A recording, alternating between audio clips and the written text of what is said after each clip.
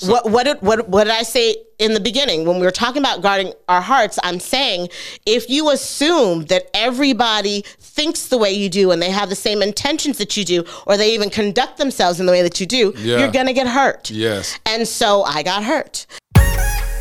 I am on a journey to discover, uncover, and recover love. Life is about helping others. Dear Future Wifey has been doing exactly that. You stated that women are to present and not to pursue. It has given us a roadmap on how relationships were meant to be by God. There are still Black men who love the Lord and their end goal is marriage. Thank you for teaching me how to stay lit, how to be intentional and transparent. You read your letter, I cried. I just got married 2 months ago, and I'm listening to the podcast so I can stay married.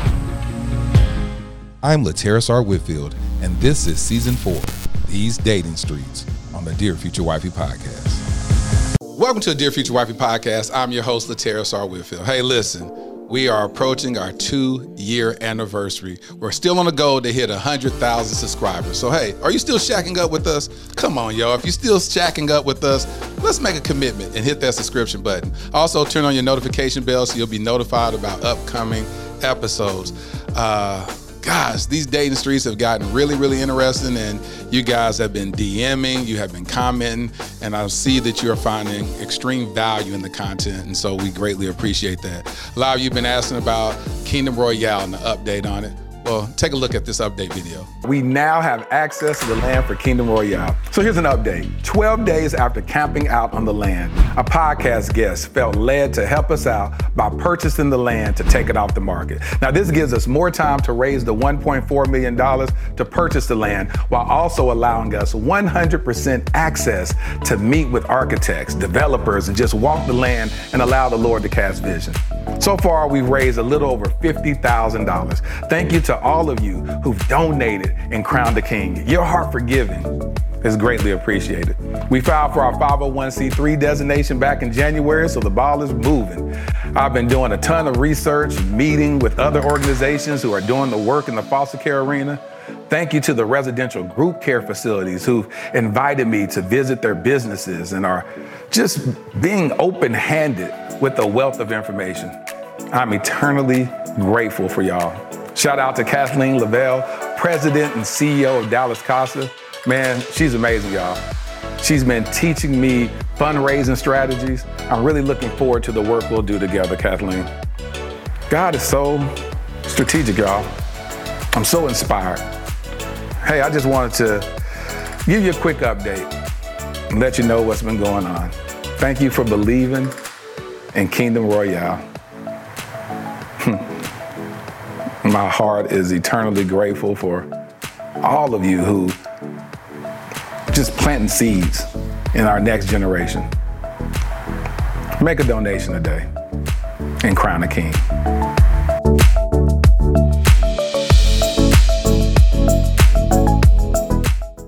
Thank you to each and every one of you who have donated. We're still tackling this goal, so make sure that you spread the word. I'm going to go out and visit a lot of these other organizations that are doing similar work. Those of you that are in the work in the field of foster care and adoption, continue to email me, share those gems of wisdom, and I'll let you know in advance that I greatly, greatly appreciate it. Well, today's guest, man, I've been wanting to have my girl on this podcast for a couple of seasons now.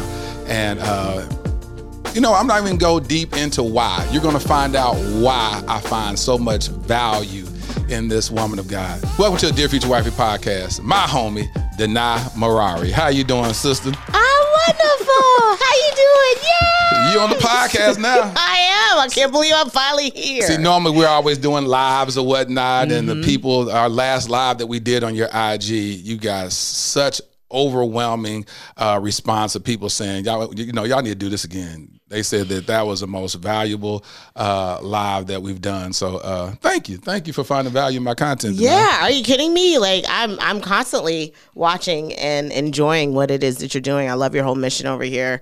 I like your interview style, and I really love a lot of the insights that you provide. So.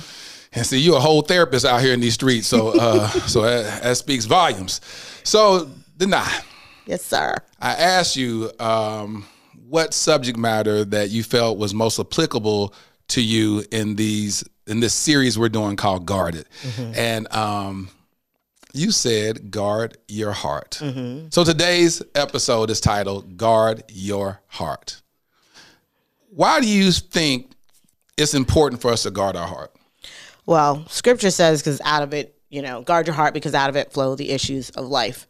And I think, I'm not going to start crying this early. Like that's not going to happen.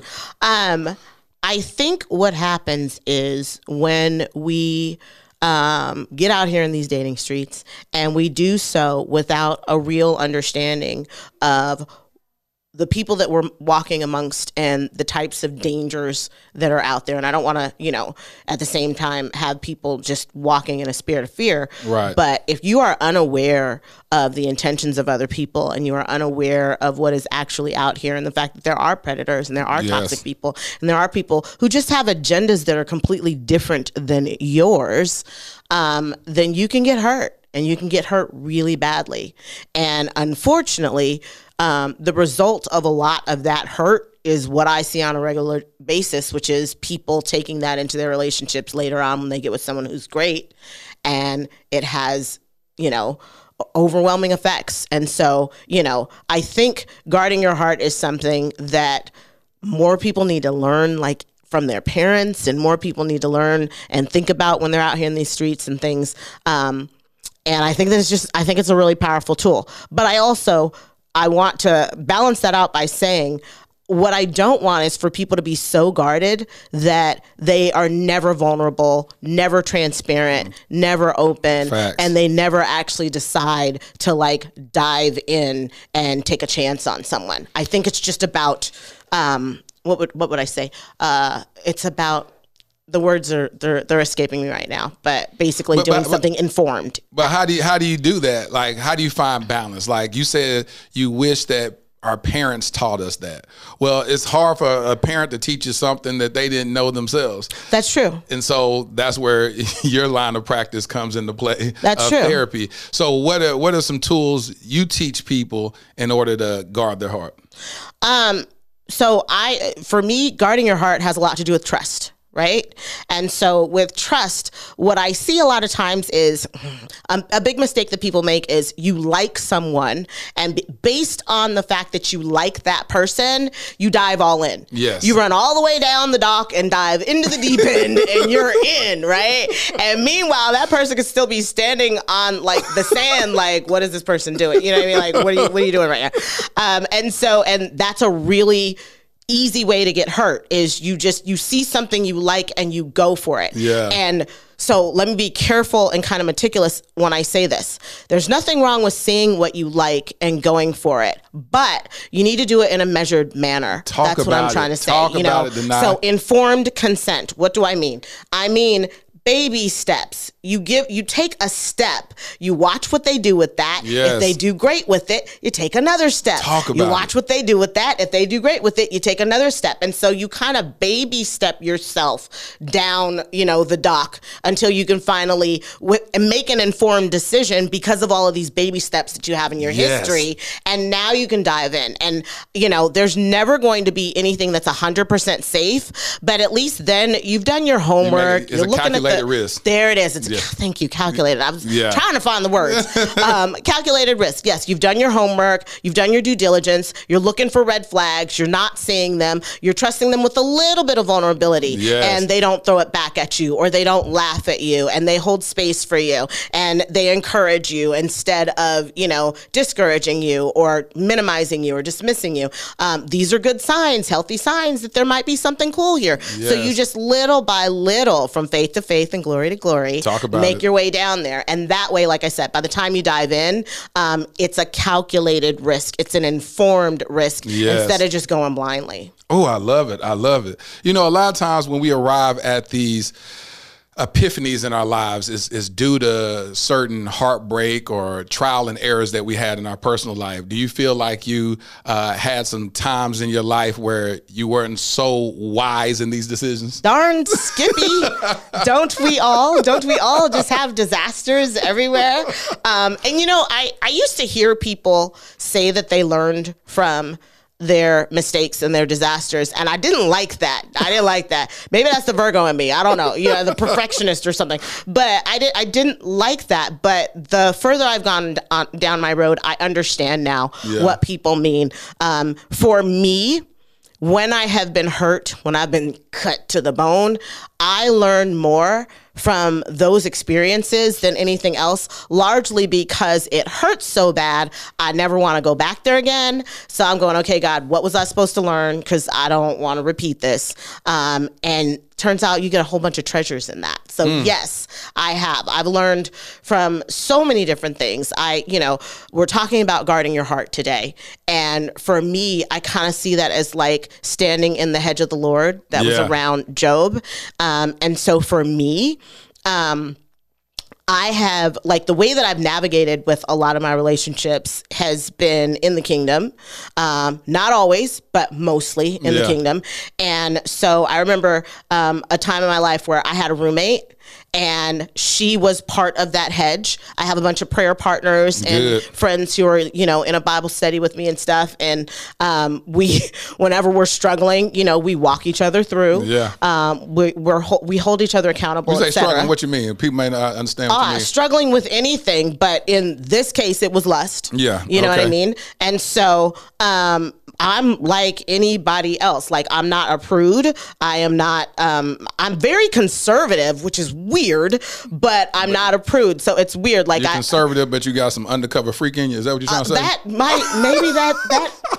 I suppose that could be, that might be accurate. And by that, I mean, because I'm an anomaly in so many different ways. Like, because I have a strong foundation of Bible, I believe there's a time and a place for everything. Yes. And so it's not that I'm a prude, and it's not that I don't believe in sex or anything like that. No, quite the contrary. It's a beautiful thing. Is it quite the contrary? I said quite the contrary. Yes. It's a beautiful thing. It's a lovely thing. God made it when you do it under the right, circumstances. The angels rejoice. There are all these wonderful things about it. So, it's awesome like that. I just think we're oversexed a lot in this generation, and online especially. And in certain ways, it makes me sad, because I feel like instead of people getting to know who you are as a fully functioning, holistic human being, there's that one thing, and it's as if that's the most valuable thing about you. And it's not. There's so many other things. That's number one. But then number two is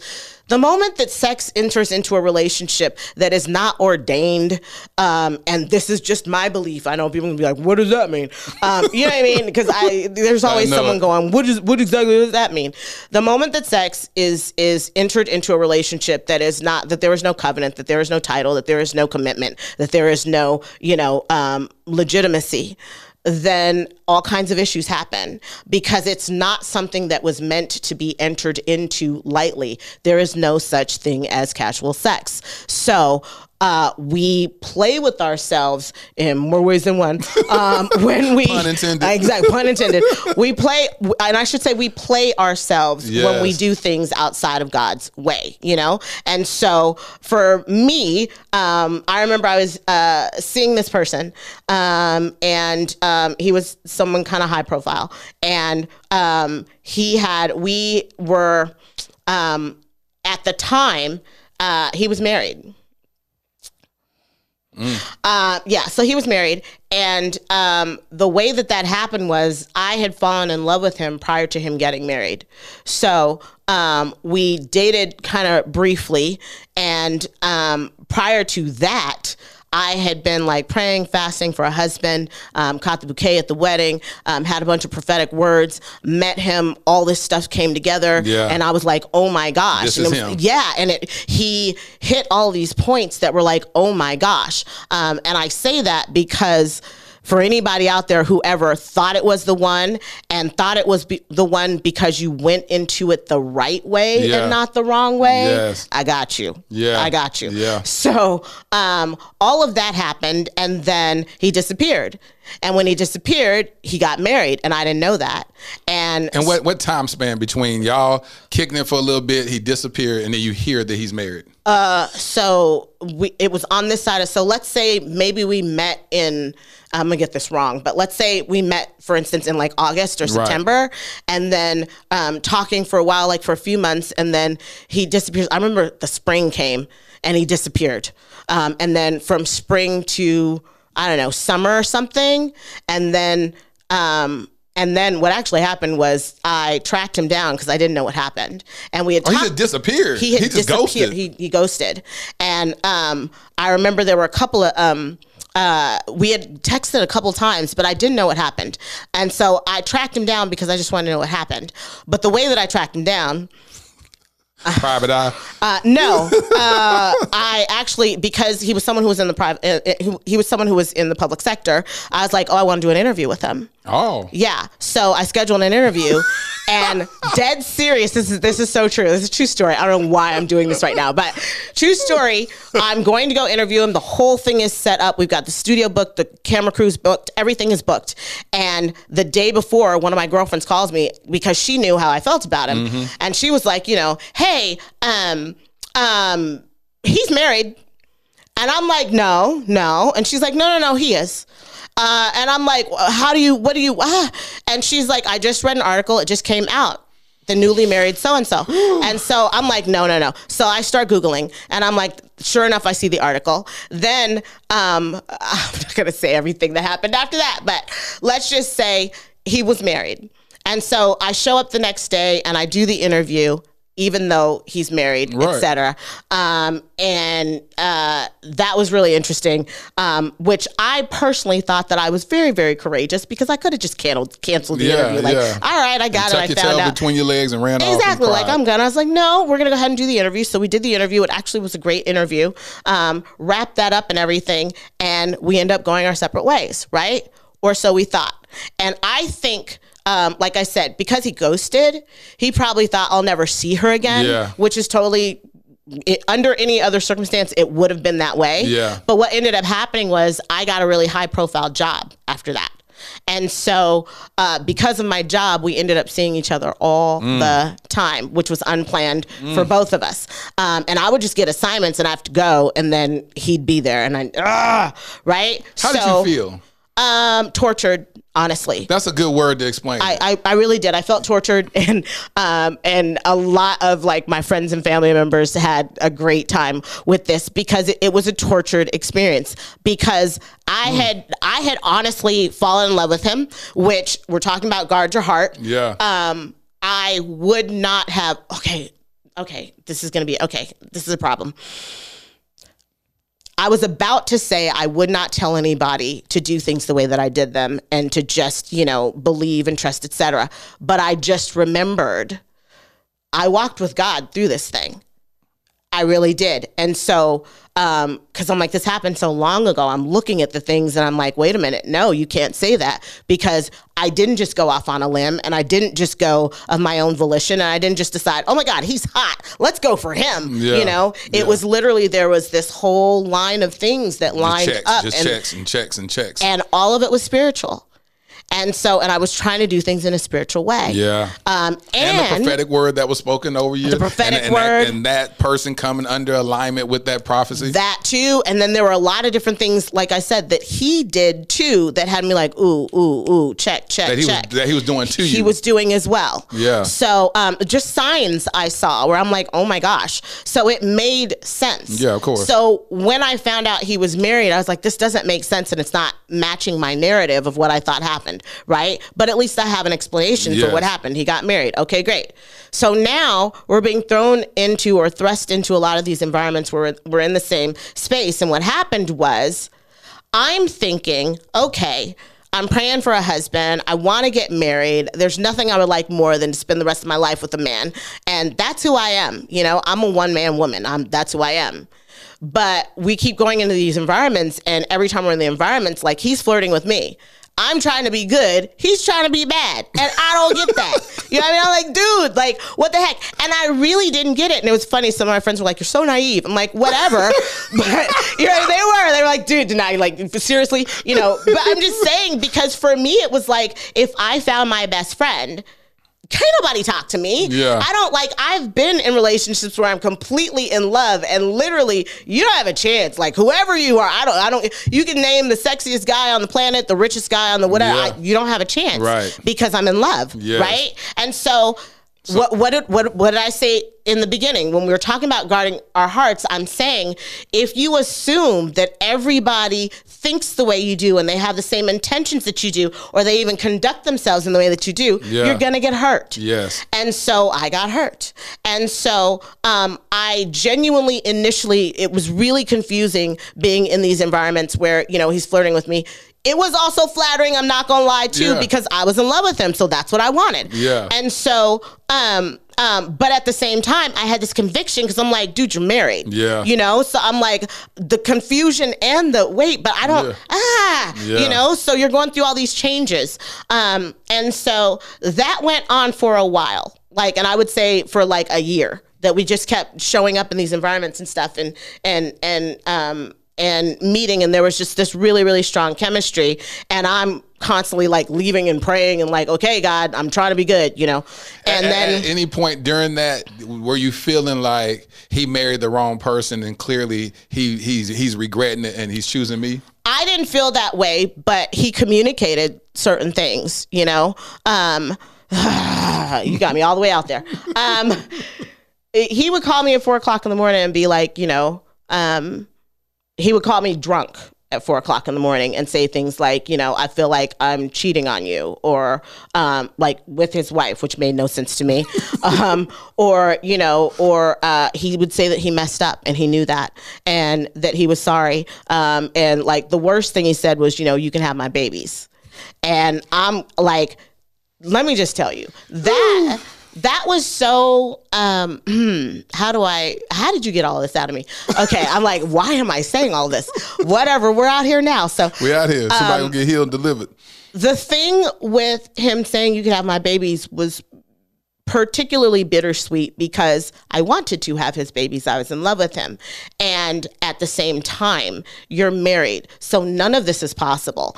And honestly, like, these things would like make me cry, you know, like it just, it broke my heart. And then there's another part of you going like, is this all a big game? Like, I don't understand, you know, and just genuinely not understanding, because I wouldn't do this. This is not the way that I would do it. And then I'm going, well, why don't you get your wife pregnant? You know, like, I don't get it. Like, what are you doing right now? So, and flattered. I'm not gonna lie. I'm not gonna make myself look great. You know, like I was super flattered as well. But so sad, because I'm like, this can't happen, you know, and this is not what I believe in. I don't do this. Yeah. So, so little further down the road, it got to a point where I couldn't take it. I was being torn apart emotionally. I'm a big heart, you know, and the reality is, if I love you, then we have problems, because I go all the way. So if I love you, we have problems. Yes, because I don't know. I feel like, and maybe I'm wrong about this, don't judge me, but I feel like I love in a way that people don't love anymore. No. When I understand, I overstand what you're saying, because you overstand what love is. And when you do it, it's not for play. It's not for games. You go all in and you say, listen, you got me. You got all of me. All of me. And so the problem was, I can't give you all of me because you're already taken. Yes. So then I've got the frustration and the confusion of, what are you doing? Like, I'm genuinely confused. So I finally was like, let me go ask a pastor. This is like a year in to the torture. And I'm like, let me go speak to my pastor. So I go speak with my youth pastor, and he's like, okay, talk to me. He's like, I'm gonna talk to you like, you know, I got a cap to the back and like jeans on, whatever. I'm gonna talk to you like a dude. Yeah. And I said, okay. And I said, am I allowed to go ask him what happened? Because the confusion of all this is tearing me apart. And he said, yes. You can go ask him. He said, but I want to prepare you. I was like, okay. He said, I want you to be prepared for the absolute best that could happen and the absolute worst that could happen. And I'm like, okay. And then I'm like, wait a minute. No, not okay. Okay. So I know what the worst is that could happen. The worst is he lied. He doesn't like me. You know, he just did whatever and he's being a guy and he's playing blah, blah, blah. You know, it was all a farce. And that's what I was prepared for because that's the only thing that made sense. I'm like, you know, he's just playing you, like whatever. But the other side, I realized I didn't know. So I was like, well, what's the best that could happen? And he said, the best is he could tell you that he loves you, that he always loved you, that he still loves you, and that none of this was a lie. And Lateris, when I say I almost took my shoe off and threw it at him, I was so... I don't even know. Like in my body right now, I get chills because I'm like, no one had ever prepared me for that. Would that be best? No. That's what I'm saying. That seems like that would be the worst. It seems like the best is the truth of what you already felt, which the typical guy does, which is, hey, I'm playing games with you. Hey, you know, you were here just for a season. You know, you're a placeholder until the real one came along. Right. That's best to sit there and marry somebody and say I genuinely and they be totally honest that I genuinely love you but married somebody else. That's in your head just more confusion. It was destructive. Yeah. It was dehumanizing. And I was angry because no one ever told me that. Like my initial thought was, wait a minute, that's possible. I didn't even know that was possible. Oh, it's very possible. Like I remember I was like, I've watched 20 years of the Oprah show. I never saw this. What that? You know what I mean?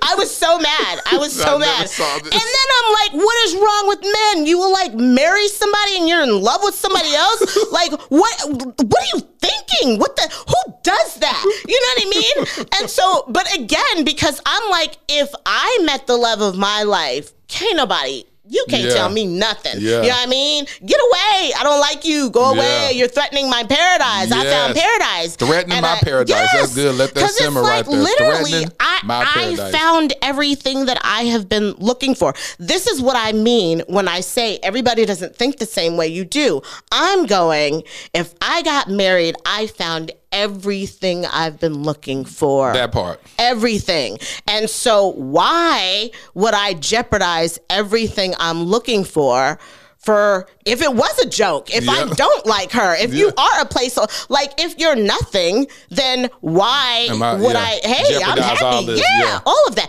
And then to be like, you know, have my child. I was like, come on. So, and again, I'm not going to lie. I was flattered by that. Like that sounded good to me. So what did he say to you? You approached him and asked him a question? So, yes. So I asked him about what had happened, and he basically said what the pastor had said.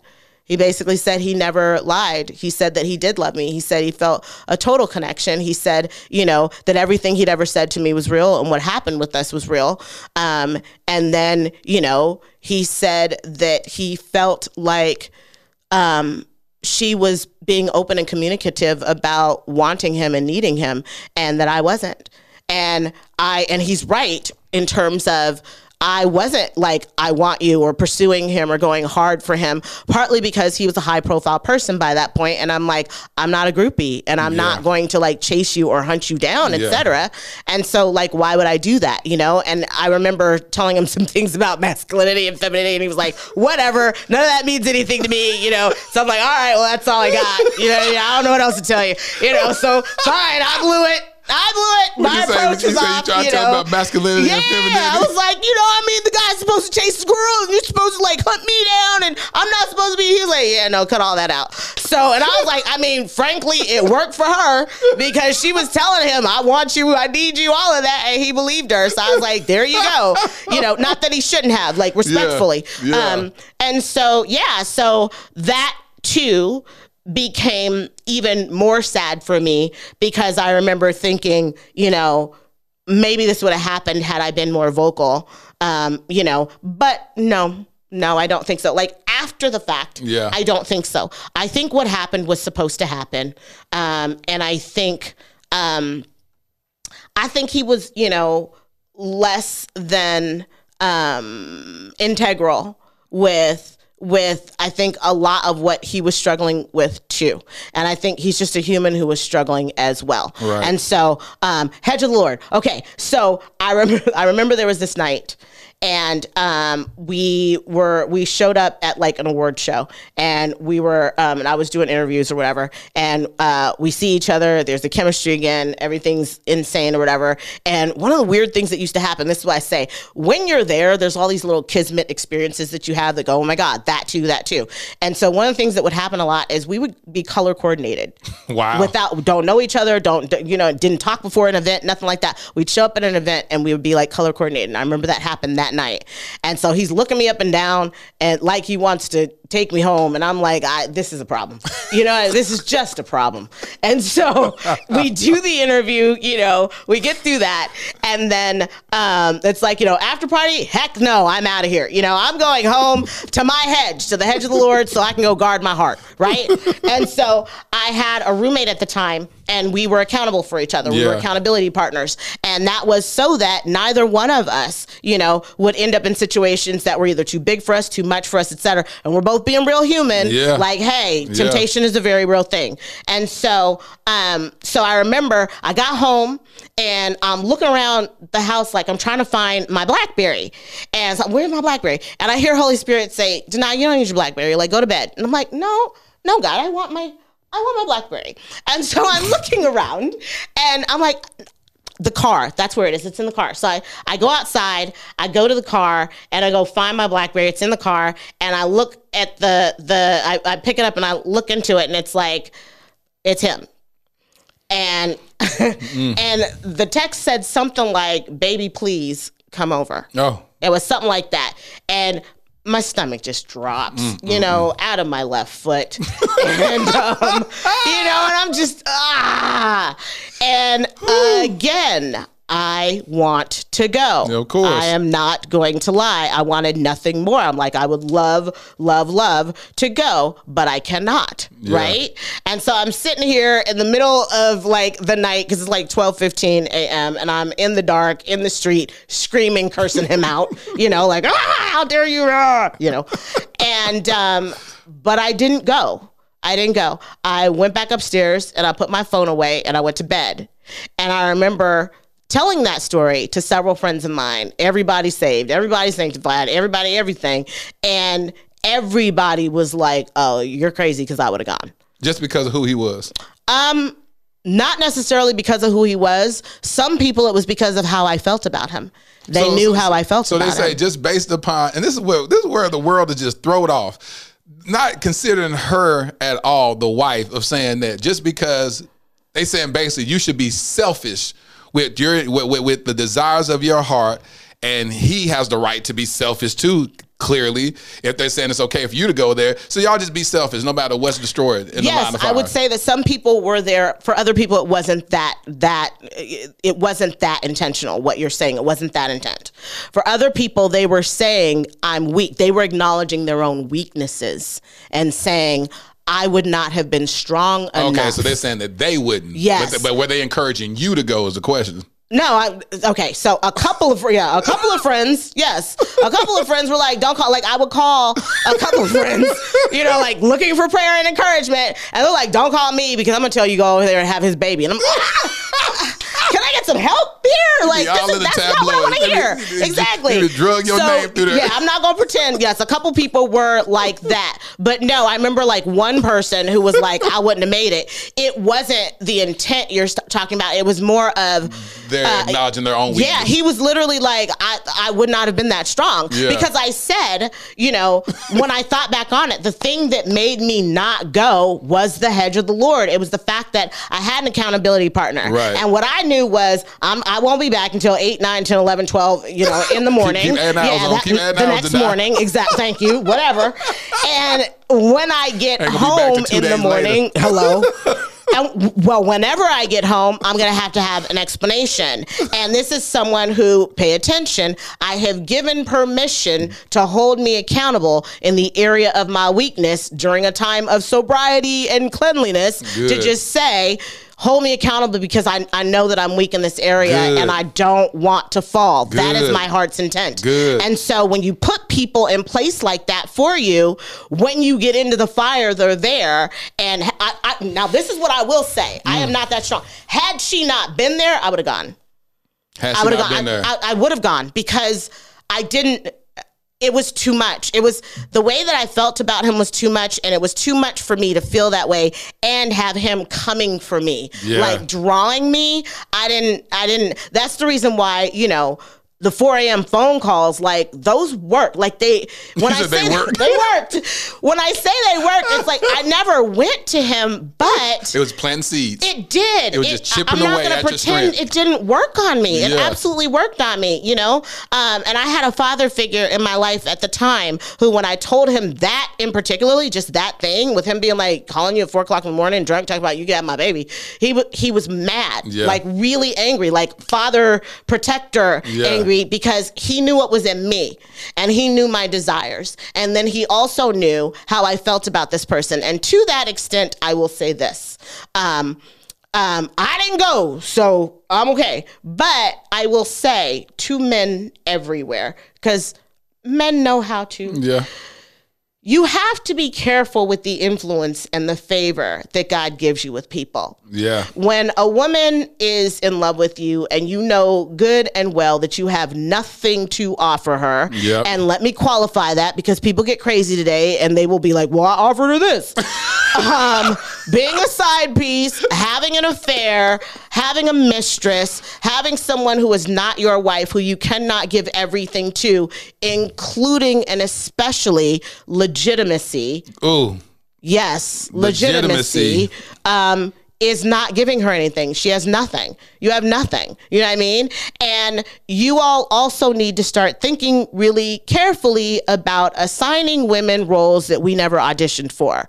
Because I was not praying to be a side piece, and I was not trying to be a side piece, and I was not raised to be a side piece. That's not what I want. And so, stop putting things on people that they don't want because you messed up or you did something in a certain way, and now you just want to be greedy and have a little bit of everything. It's not fair to people.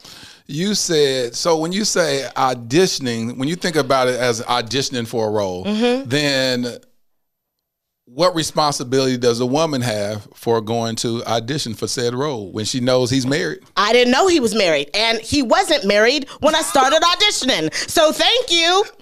I didn't audition for a role with a married man. Thank you very much. Well, he got married. He got married. I'm so glad you said that. And when he got married, what did I do? Start the hands back. But you was answering them 4:30 calls.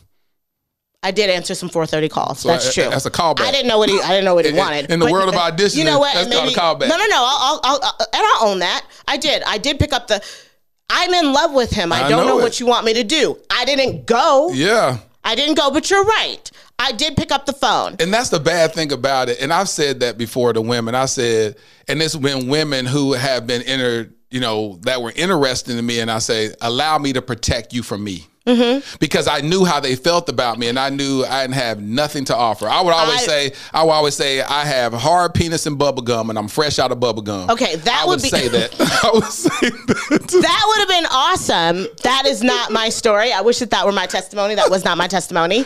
And so, did I do everything perfectly? Absolutely not. Did I keep an affair from happening? Yes, you did. Absolutely. And so, I am not perfect. No. And I wished that I had never, I don't want to cry. I'm like, I know. How are you telling your tears you don't want to cry? Y'all get out of here. Go away. I'm not trying to.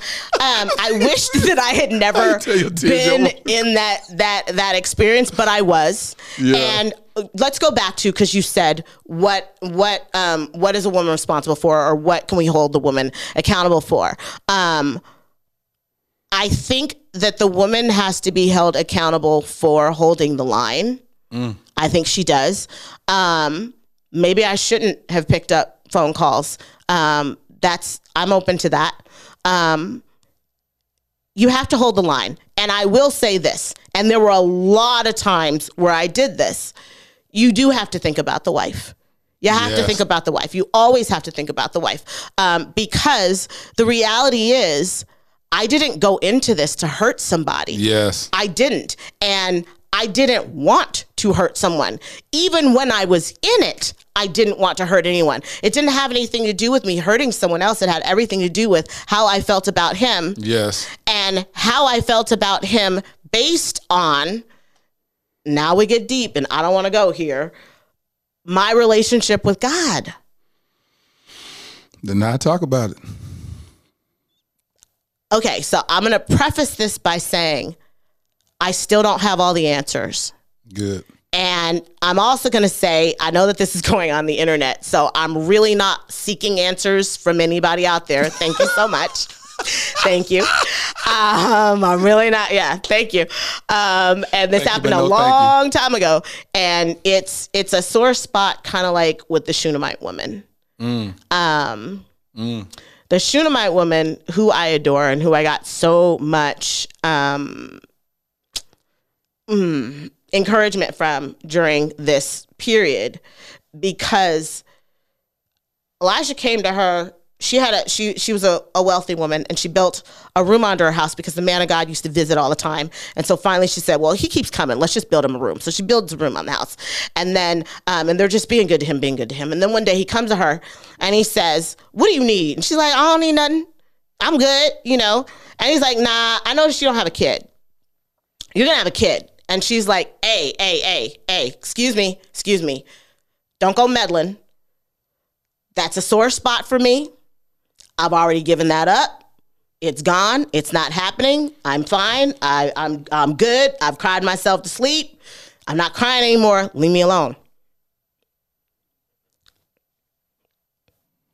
He's like, no, you're going to have a kid. So she has a kid. Her and her husband conceive, and she's older as well. So it's a miracle kid. And so her and her husband conceive, and thank you. They conceive, and then the kid grows up. He's like 18 years old. He's in the field working with his daddy, and he's like, Daddy, my head. And he just falls to the ground like an aneurysm, just falls out, right? Dead. And his daddy says to the servants, take him to his mama, because his mama's the one, who prayed for him, and her faith got him there and all of that. And so she goes and she grabs a horse, goes to the man of God and says to him, I told you. Yep. I was fine. Yes. You did not listen to me. Now I'm, now my hope is alive. Now my heart is with this boy, and you gonna go save my boy. And he's like, okay, I'll send a prayer and a blessing. I know you won't. You're going to come personally. What you gonna do? He's like, yeah, I'll send a prayer and a blessing ahead, and he'll be fine. No, you won't. And she literally like, you come with me, And so they go back, and sure enough, he prays over the boy, and the boy gets up, and she takes her son, and off they go. And I love and resonate with the portion of, I never asked you. Teach. For anything. Teach. You came to me and you bothered me, and I wasn't asking for anything when you bothered me. So the part of the story that relates to is when I said there was this pre-period prior to me meeting him. And I would pray and fast and doing all this stuff, and I was praying for a husband, and I had stopped believing because I had had several broken hearts prior to that, or disappointments. And God was like, nah, I need you to believe, I need you to keep believing, and I need you to have incredible faith because I want to do something, know.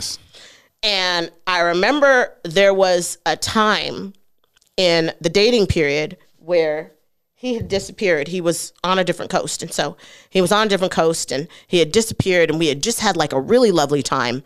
And when I say disappeared, I mean, he left and he was like recording and stuff. And so I had to, I remember I called him or something, and he was just weird that day. Like, it was weird. It was almost like I was bothering him or something, and I was like, okay. And so I got off the phone, and I remember thinking, maybe this was all in my head. Maybe this was just me. Maybe he doesn't have feelings for you, because that's just like a weird energy. It was almost like I was bothering him, like I said. And so I'm like, all right, cool. You know what? Done. I'll leave him alone. No big deal. At this time, I am not in love with this man. Okay? And I'm like, cool, no big deal. Done. Right? Go home that night. I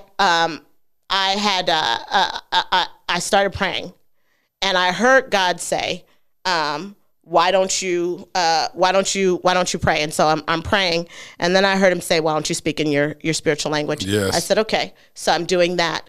And I'm getting the story wrong because this is so long ago, but I'm trying to get these details. But I remember I started speaking in my spiritual language, and he had specifically said prior to that, why don't you pray for him?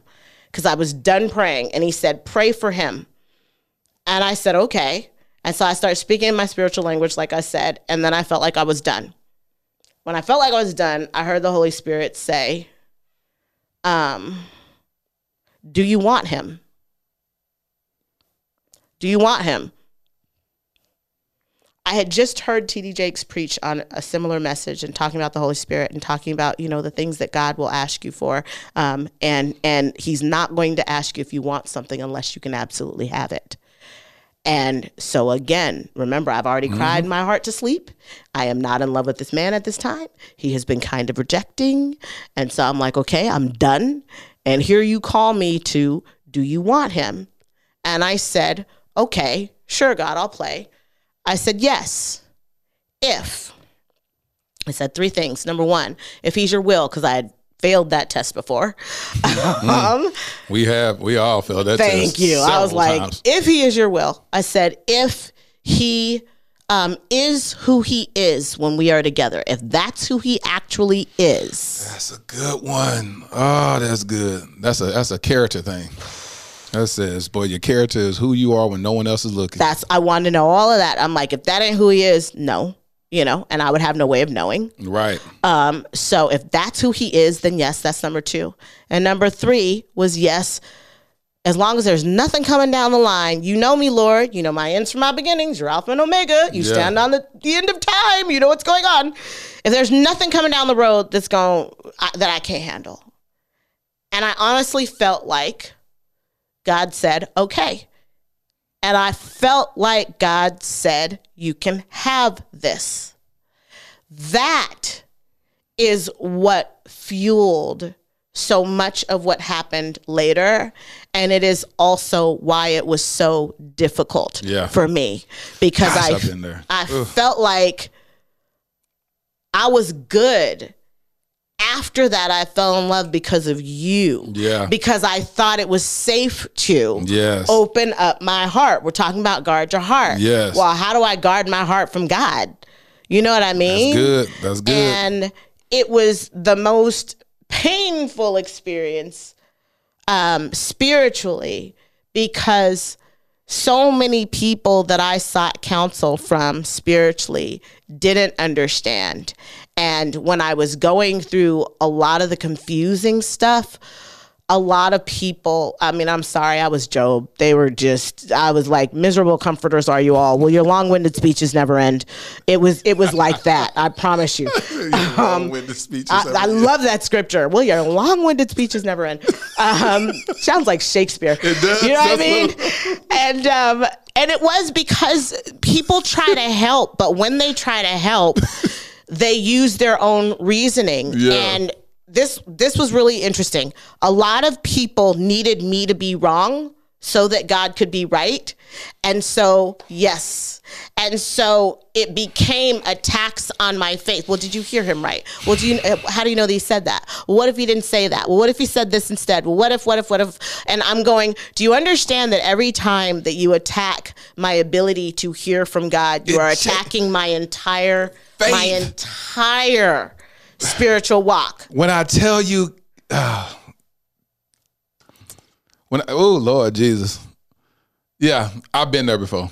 And that thing makes you question everything that you know about God. I questioned my name. I didn't know anything.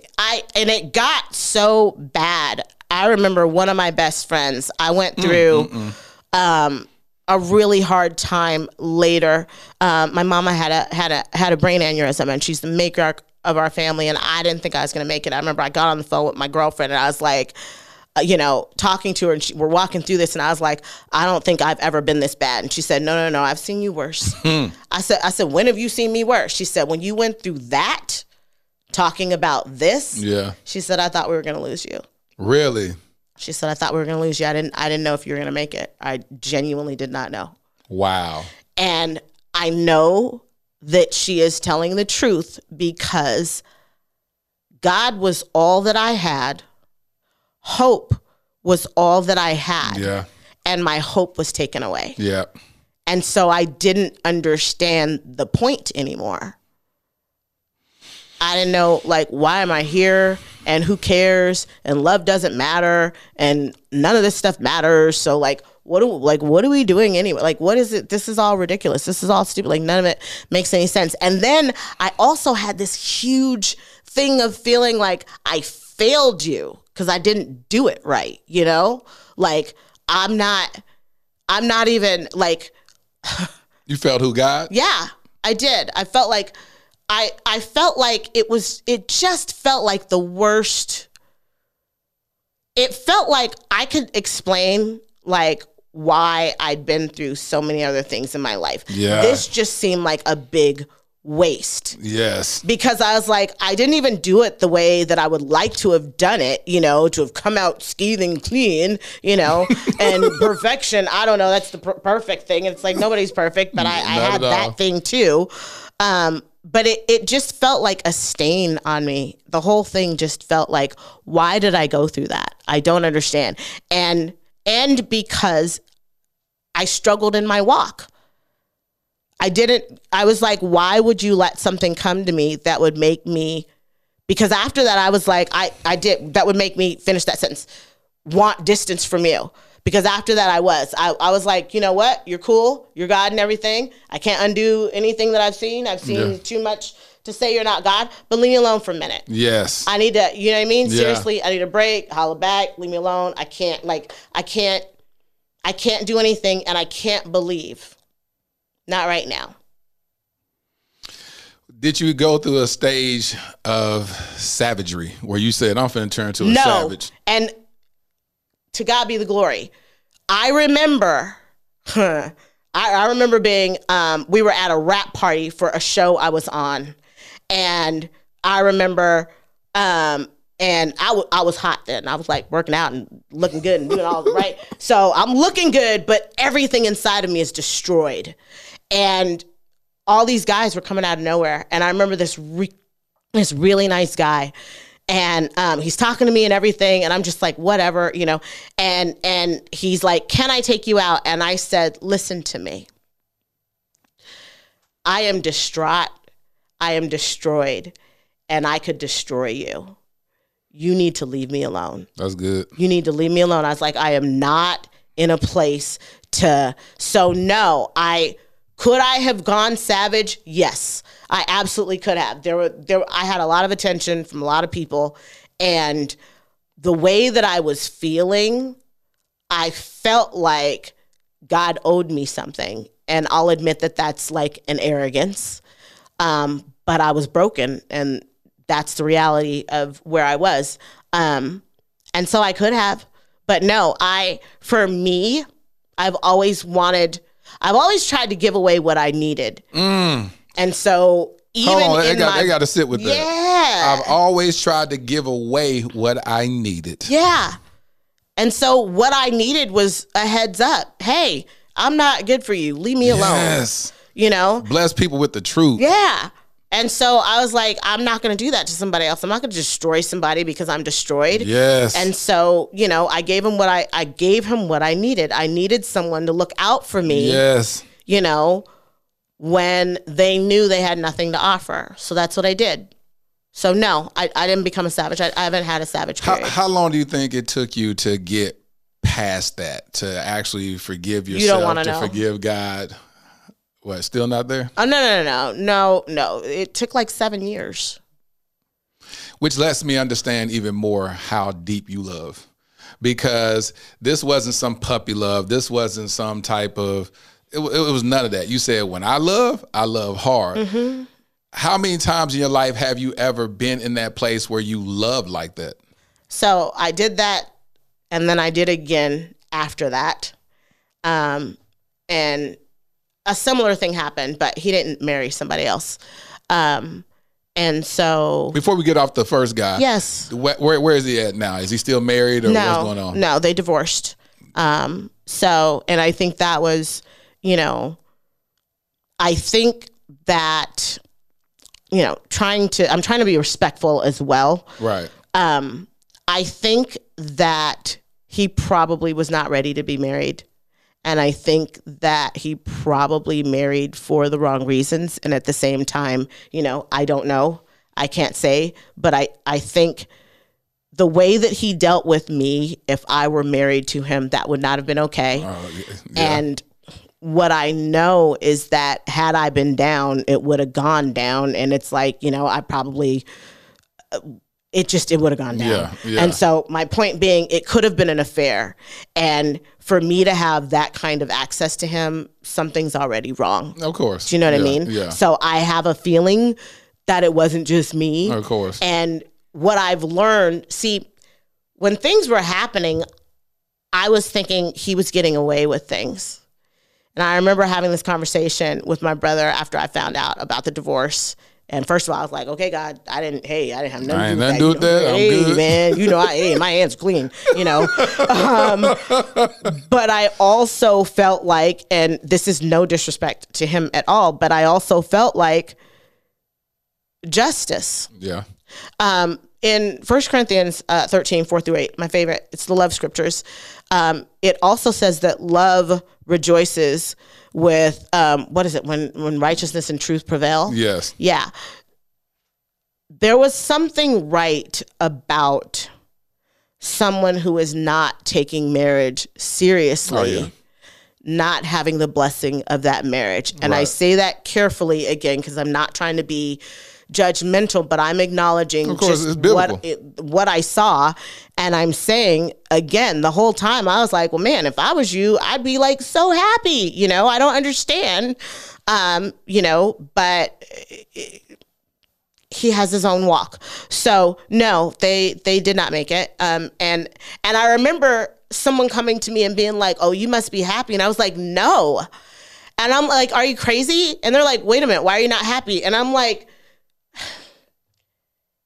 somebody needs to get some love around here. Talk about it. Somebody. Like, I'm not a hater. Yeah. If you're not going to love me, freaking love her, please. Yeah, somebody love her right. love. Love her properly. It was that. It was just, I believe in love. I believe in marriage. I believe in all of that. And I wanted that for him if that's what he found, you know? So it just, I do love deeply. I loved so deeply that I prayed for them a lot. Like God would constantly be like, okay, pray for them. Okay, pray for them again. Okay, pray for them again. Yeah. And it was, pray for those who spitefully use you, and pray for those who bless those who curse you. And then it was like help and all this different stuff. It's like, no, I really loved poured out love in this entire situation. And so often it felt like I don't get anything for the love that I'm giving. And I don't mean him. I mean anything. It was just like, Lord, what are you doing? I don't understand what you're doing. And I don't understand why you have me in this place and why you're having me pray for this person. And to be honest, I don't even know why we met. Like, I'm not sure why that happened. I'm not sure. This is where my anger and my frustration with God came from, was because I felt betrayed. I felt like there was, particularly after a lot of the, pray for them.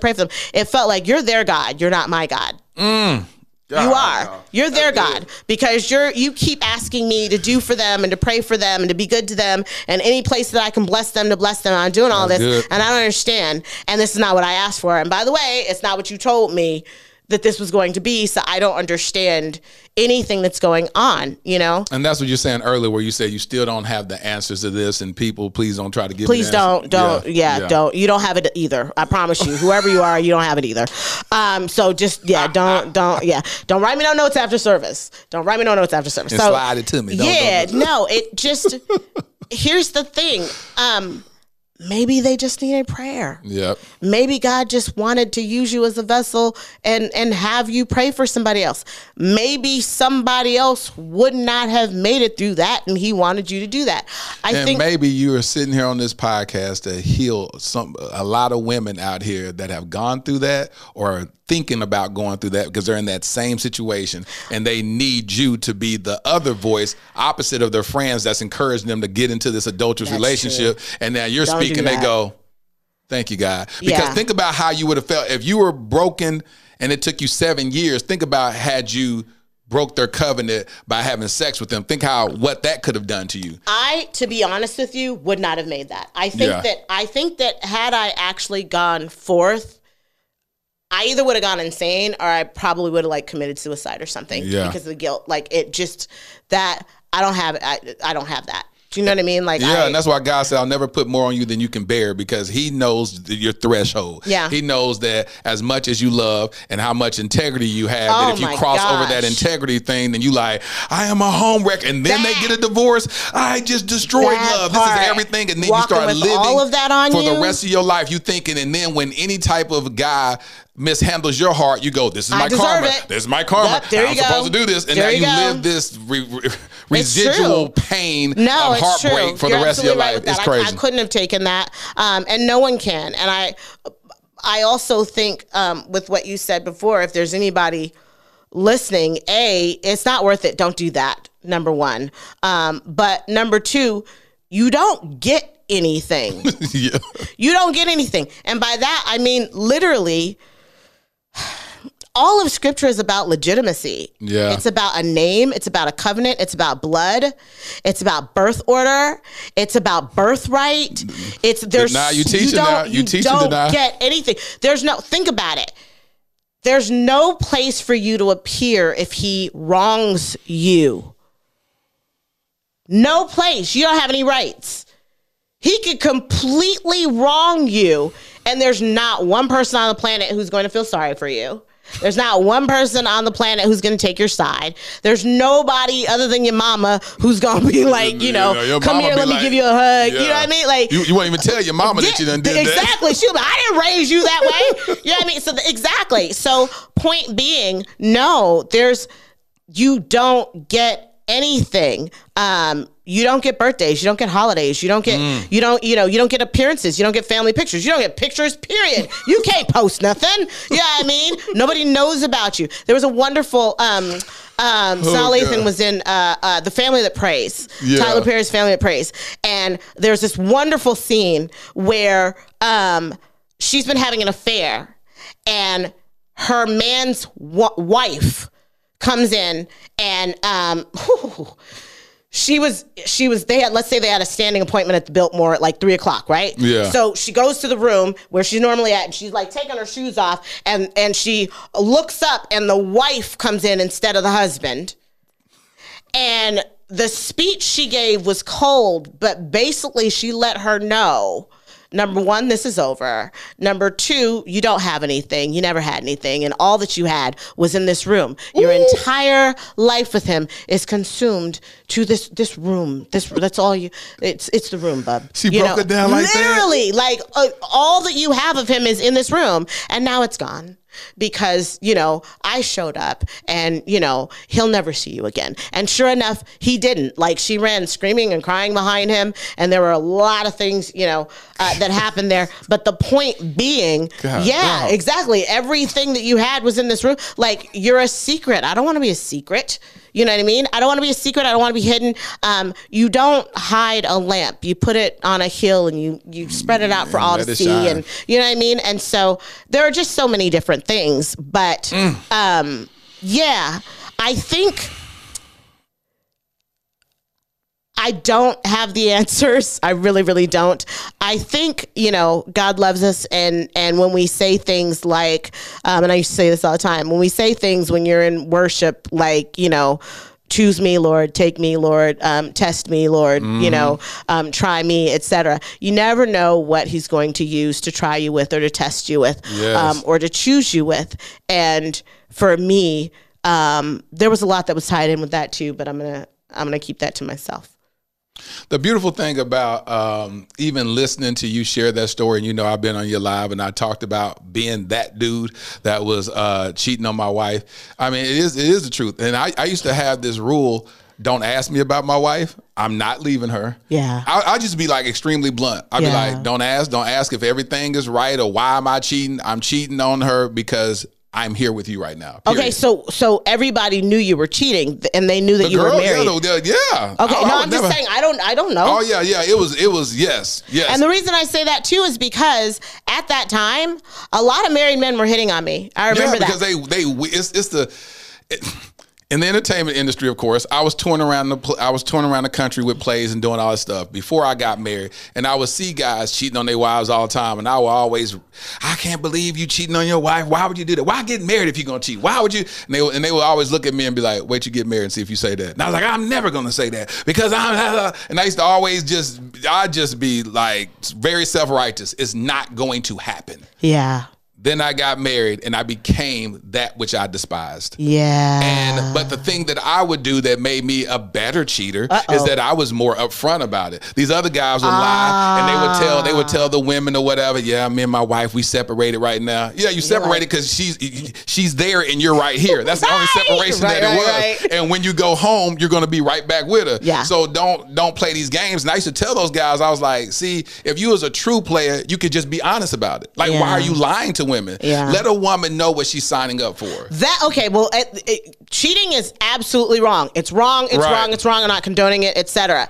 In addition, because I don't want to erase anything before the but. In addition, I preferred that because I ran from all those guys. That's why I said a lot of married men were hitting on me, but I would run from them when I found out they were married. Yeah. And I will say, this is what I didn't like. No full disclosure. Like, you're at least doing full disclosure. What I didn't like is that was the time in my dating life where I had to modify my questionnaire because... You had to actually ask if they were married? Literally, because they would lie like dogs. Like, you'd be like, are you married? No. Or, but so it'd be like this. Are you married? No. And he's not married. Then it'd be like, okay. Then you find out he's not married, but he's in a relationship. Or he's not married, but he has a baby's mom. That he lives with. That part, Or he has someone he lives with who thinks that she's in a relationship with him, but he's not in a relationship with her. So it's like, you just had to keep adding to the questionnaire. Like, with every scenario, there's a new lie. And it's basically like, Negro, you know what I'm trying to find out. Is there anybody that can claim you? Dude, you know what I mean? And then watch them in their eye. Well, I mean, technically, she can't. Nah, I gotta go. So, it's too much. But no, I like the guys who say, I'm married, so I can run. Right. And I think that's what the men need to be held accountable for. Yeah. The women need to be held accountable for is, once you know he's married, no, get out of there. Yeah. Get out of there. Right. You don't want to be with a married man. There's nothing there for you, first of all. At all. But secondly, I always wonder about, like, the women who not only are cheating, but are then hoping that he's going to leave her for you. Yeah. And I'm like, as a coach with relationships, let me just tell you what happens. Tell the percentages. What goes down? What happens is, if you do get him, if you meet a guy and you are cheating with him when you get him, and this is whether he's married or single, but he has a woman and you're cheating. If he cheats with you to have her, he doesn't trust you. He doesn't trust you. You're absolutely not trustworthy. He knows that you have no virtue. Yep. He knows that you have no integrity. He knows that you have no honor because you knew about her. The only way that is different is if he lied through his teeth and you actually don't know about her. You know what I mean? Because then he's like, well, she didn't know I lied to her, etc. I set her up. But if you know, I'm telling you, then it gets really ugly because the amount of disrespect that he piles onto you throughout your relationship because he basically sees you as someone who didn't respect yourself. There it is. And who didn't respect him or his. And I know there's a lot of women. Yeah, but it's the truth. They are. The girls are gonna be like, wait a minute, you're cheating with me. It's the How truth. and I'm like, because listen, men are hypocrites. Yeah, they're hypocrites because we say that we always, our biggest fear is that would happen back to us. Know. So then we choose a woman that's willing to do that. Then we go, she may do that to us. Exactly. So then they don't trust you because they go, oh, you got some character issues. Yep. I know I got some character issues. I'm supposed to have it, but you ain't supposed to have it as a woman. Ain't that interesting? I'm supposed to have character issues. He said so to a woman. He like, man, I ain't gonna marry her. I can't be with her because that's exactly she'll sleep with a married man. That's exactly like, it. Even though, I know it was you though. I know. Yeah. No, they don't. I say that all the time. I say that to the women all the time. I'm like, no, men don't say things like, she only did it with me. They go, no, that's what she does. That's how she is. You know what I mean? There ain't nothing special about me. That's exactly right. I'm like, no, women are the absolute opposite. We're like, I'm special. And they're like, no, you're not. I do that with everybody. But so it's the absolute opposite. We're insane. We are completely insane. No, it's so true though. So have you ever counseled like a couple that came out of an adulterous relationship that actually trying to make it work? Yeah. And I haven't seen that work yet. When I first got to LA, I lived with a couple who I did not know that was what the issue was. Uh-oh. And I'll never forget one day I asked the husband, what's wrong with your wife? I was like, seriously, what's wrong with her? And he was like, oh, I kind of screwed that up. And I'm like, what? Like, talk to me. And he was like, well, when I met her, she was my secretary. And I was like, oh. And he's like, and I was married to another woman and I had 2 daughters. And he said, and I started messing around with her. And he said, my wife found out. And so she divorced me. And my 2 daughters don't talk to me anymore. And that's why you've never met them. They won't step foot in this house. So he lost a lot. And then the woman he did get, who was the secretary, who is now the wife, I'm going, when I said what's wrong with her, the reason I was asking is because she was nervous, anxious, worried, fearful, miserable, bitter, suspicious, a lot of things. And you just peeped that. I lived with them.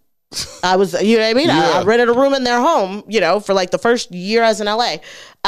And yeah, she was a lot of things. She was not a happy person. Said, what's wrong and that's why I said, what's wrong with her? And he basically said, she doesn't trust anyone. And she basically thinks, everybody's out to get blah, blah, blah. But it was because of her. So she doesn't trust anyone because of her. She knows how she is. Now, here's the interesting thing about sin. We always see other people through our own eyes. Yes. And so whatever we are capable of, we put on other people, even if that's not them. And that is also another heist that people who are cheating, whether it be men or women, it's a racket they run on themselves.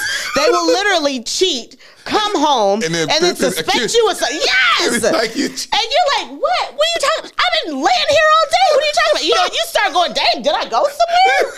And it's because that is them, or anything that you say, literally, you start second guessing yourself. Anything that you say that doesn't add up or make sense to them, they're like, you're cheating. And it's not that. It's that if they were to say that, they would be cheating. And so they can't imagine, they don't assume other people's truths. I will also say, I did say it. These are sort of the, not the remnants of, but the consequences of sin. Yes. There's so many consequences of sin, and when we do these things, there's just this price to pay. But a lot of the price is belief. We don't believe anymore. And I don't think people understand the gift that believing is. Believing with the heart of a child. What kind of a gift that is. That's what was threatened when I went through. Yes. And that is what made me almost lose my mind, because if I don't believe God, I can't live. The world doesn't spin on its axis. Nothing makes sense. And so you don't have to believe people, but you have to believe God. You have to believe God. You were created for it. You know what I mean? And there's no way around that. And the beautiful part about that is when you come back with your tail tucked between your legs, because you will, he's the same. He didn't change. He's right there. He's just going, you ready? Like, I've been waiting on you. Like, you know, that whole thing. And even that, when I think of bitterness and angriness and doubt and confusion and all these things that you don't want to live in, but that crowd your heart, when you've been through something and you're thinking about it from the wrong perspective and you don't want God involved anymore, all of that just gets washed away. It really does. And it's a word on forgiveness. It is. It's like you don't want to forgive because you feel like you've been wronged, and you feel like, and I'm talking about between me and God now, you feel like you let me down and you didn't have my back and you led me to the slaughterhouse and I got slaughtered and I don't appreciate this and you didn't tell me that was going to happen and I'm mad at you. And I still don't have an explanation. And he's like, you ready? And I'm like, I mean, I guess.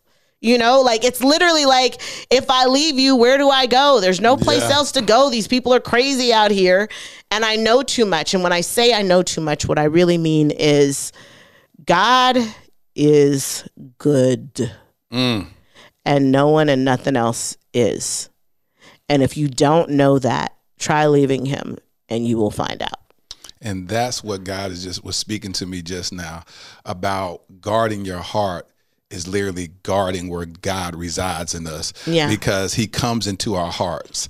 And so when we guard it, we say, I'm going to protect this beautiful relationship that I have with God, and nothing externally is going to ever make me wane from that relationship that I have with God. Knowing that God says that he'll bless me with the desires of my heart. And so the reality is that he cares so much about us. He's so intentional about us that even when he allows us to go through heartbreak, it's because he's going to birth something even greater at the end of it. Even greater. You know, even greater. I look at the Black marriage movement, and I look at what it's doing, and I look at the relationships that I've been able to minister to. And I coach couples every single day. I'm not supposed to be working weekends, but people call me on the weekends. So I work weekends too. And the reality is that I love doing what I do. And I love amazing. Let me just stop in the middle. You're amazing at doing it. Amazing at doing it. And go ahead, talk. No. It's so not to toot horn, but I had a client hit me this morning, and she had paid for a session for a family member of hers. And so we had our first session last week. And so she hits me this morning. She's like, her husband hit me up and said, who is this therapist you've sent her to? Yada. And she said, initially I was like, oh no, what went wrong? What happened? What'd I do? You know?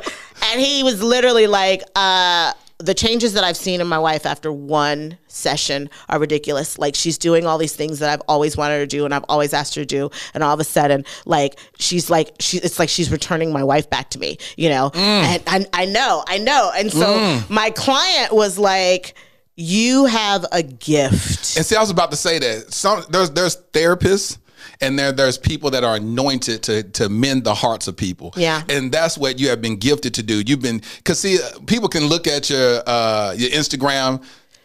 Yes, you're team woman a lot. That's just what it is. But I'm a girl. Let me finish. And you say this. You come off team woman, but what I found is that you do provide a lot of balance. And so that's what I always try to challenge you in and say, well, what's that woman's role? Because she just didn't become a side chick. She auditioned and she accepted the role, and she's playing her role very, very well.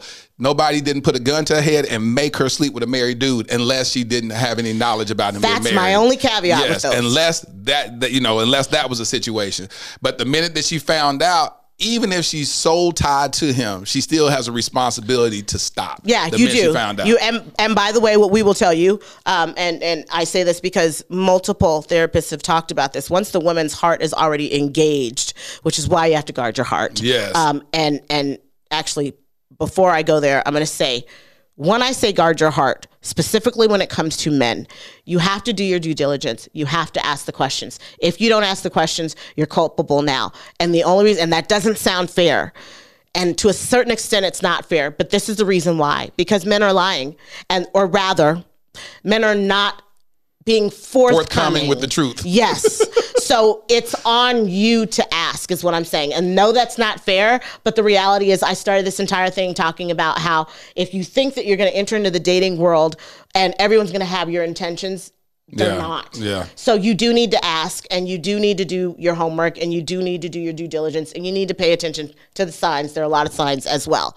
As a therapist, when you talk with a lot of therapists who deal with women who find themselves in affairs, the hardest part is if she is in the affair and she finds out that he is married because she's already in love. Yeah. It doesn't remove her accountability, but what it does for us is we now know I have to take her through a process. Yeah. And so it's more about, because I want anybody who's in that to know you can get out, you just have to know, and you're probably going to need help. You are, because you're already in love. You know what I mean? But you can absolutely get out. We can help you get out if you want to, if you want help and you're in a situation like that. Black Marriage Movement, DM me. We can start working. But there's going to be an unraveling because she's in love with somebody. Yeah. So there is a process to that. And I want people to be really clear about that and to understand that and have some grace for that process once she's made the decision, I got to get out of this. Do you know what I mean? Yeah. Because any habit, like how many of y'all broke your New Year's resolutions? Like, let's be honest here. Don't be a hypocrite. Once there is a process, and a process means a process, which means you're probably going to take 3 steps forward, 1 step back, and then 4 steps forward, 2 steps back, and then, but you're walking out. Yeah. You're walking out, and that's the intention, and that's where we're going. That's where you're headed. Good. So, but you're absolutely right. Women have a responsibility. The platform is a little female balanced. I am a woman. I do run it by myself because I am not married. That's just the way it is. I do my best to be balanced. Man, I don't always get that right. But when I get married is my caveat. There it is. He will also, and then we'll be more balanced. So y'all just pray for me. That's it. Pray for my her to husband meet her purpose partner, so that we can be more balanced in the delivery of the content and stuff, just naturally. But what's so great about it is that the husband saw the change, that you were so balanced in whatever you told her, that he seen it and he felt different. And what happened, now he has a different level of responsibility. When someone says, you gave me my wife back, now he knows that now I'm responsible for this level of a woman now. I love that you said that because, okay, so many couples fight because they don't understand the role they're playing and how their behaviors are affecting their spouse and affecting the conflict. Yes. So people tend to have a leaning to do the wrong thing, the absolute wrong thing.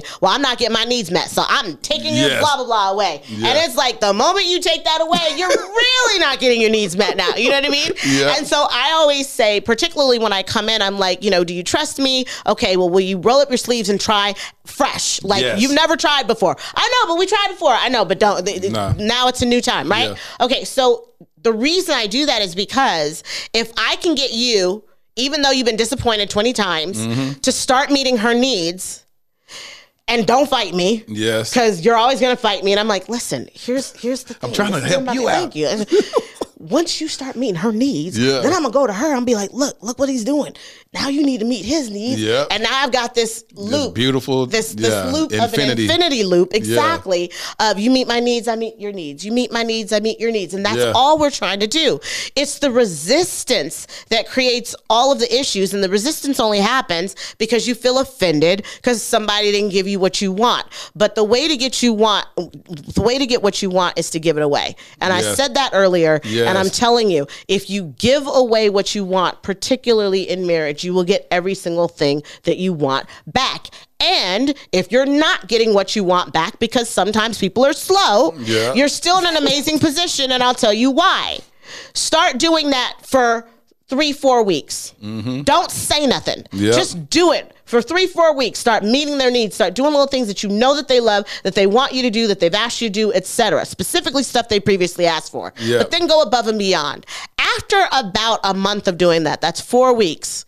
If they have not naturally started meeting your needs. You can go to them because you are now in a place to do so and say, hey, babe, have you noticed how I do that thing you like and how I, added this thing you like and how I incorporated that other thing you like? And they're, yeah, I like that. You like that? Yeah. Does it feel good? Yeah. I want that too. There it is. Simple as that. Can I have some? Simple as that.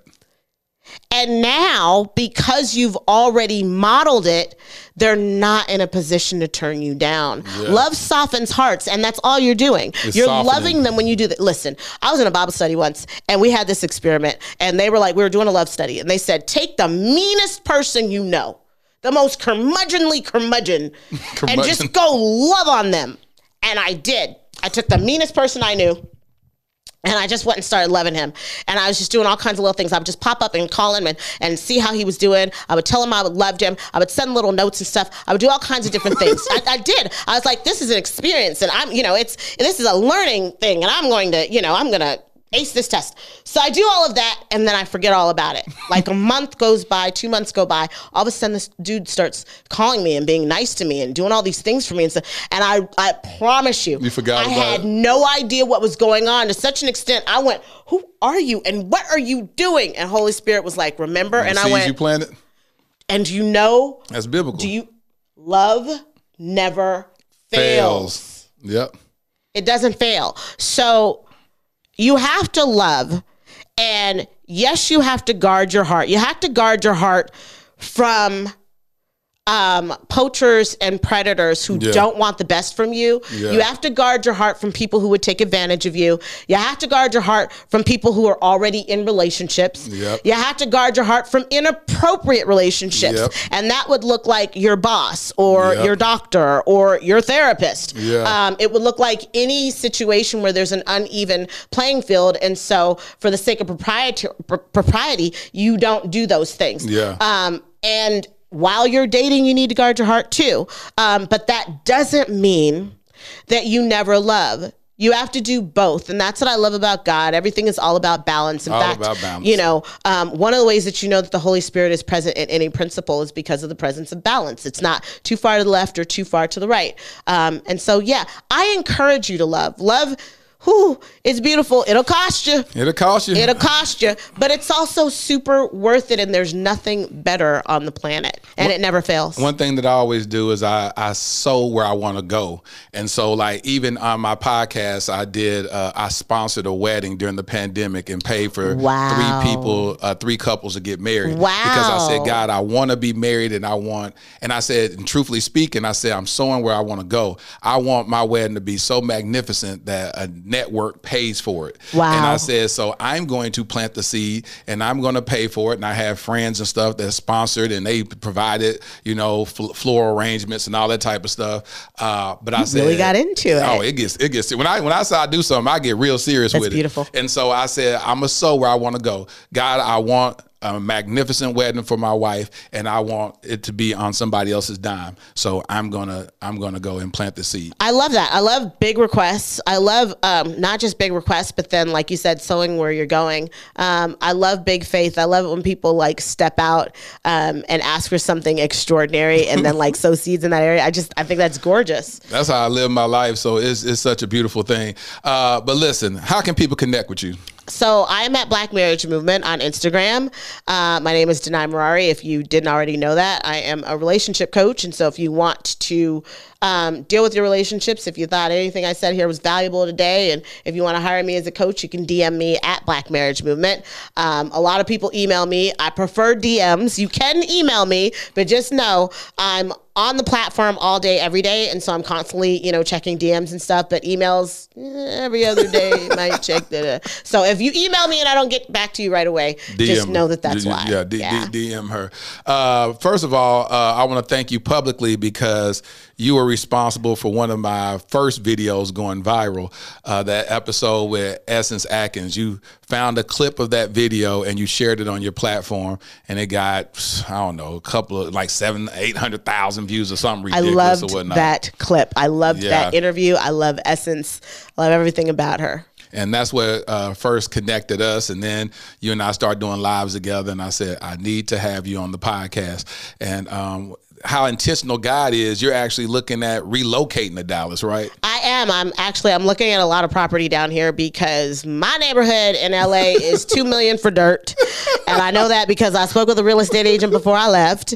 And down here you can get 4 and 5 and 6 and it's like a mansion. So I'm like, all right, let me look at Dallas. It makes more sense. And because of Black Marriage Movement, thank you all of you who follow me, I've been able to do some things financially. Let's just say Amen. That. Read and between so, the lines. Yeah, Amen, somebody. yes. But also, I can work remotely now. You know, I can work from anywhere in the world. And so I don't have to be in LA. And I have film projects and things like that with Hollywood, but a lot of that stuff is seasonal. So there's no reason why I can't. Hop on, fly out, do what you got to do. Absolutely. And what's so crazy about God is that, you know, I'm really close friends with one of your close friends, I Alvy. know. And then so I was talking to her one day and she was like, oh yeah, that's my friend. I was like, what? She was like, yeah, she just came here. When I brought you up, you had just left Dallas. That is so funny. And I was staying with her. You were staying with her. Yeah. And she was like, yeah, she was just staying with me. I was like, what? I've been wanting to have on the podcast. I didn't even know that. I totally would have done that. I came for a wedding. One of my clients was getting married. It was one of those things that I was looking at. I was looking at your page and I was like, still getting to know who you were and be like, what's she going to talk about? Yeah. Who is she? Because you always share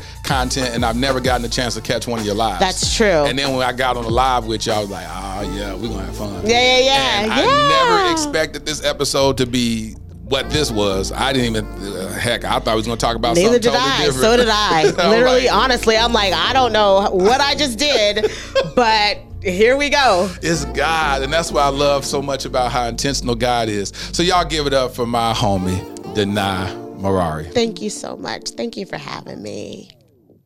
Man, when I tell you this episode was the bomb, I mean, wow. Thank you, Danai, for just showing up, transparent, living intentionally and transparently.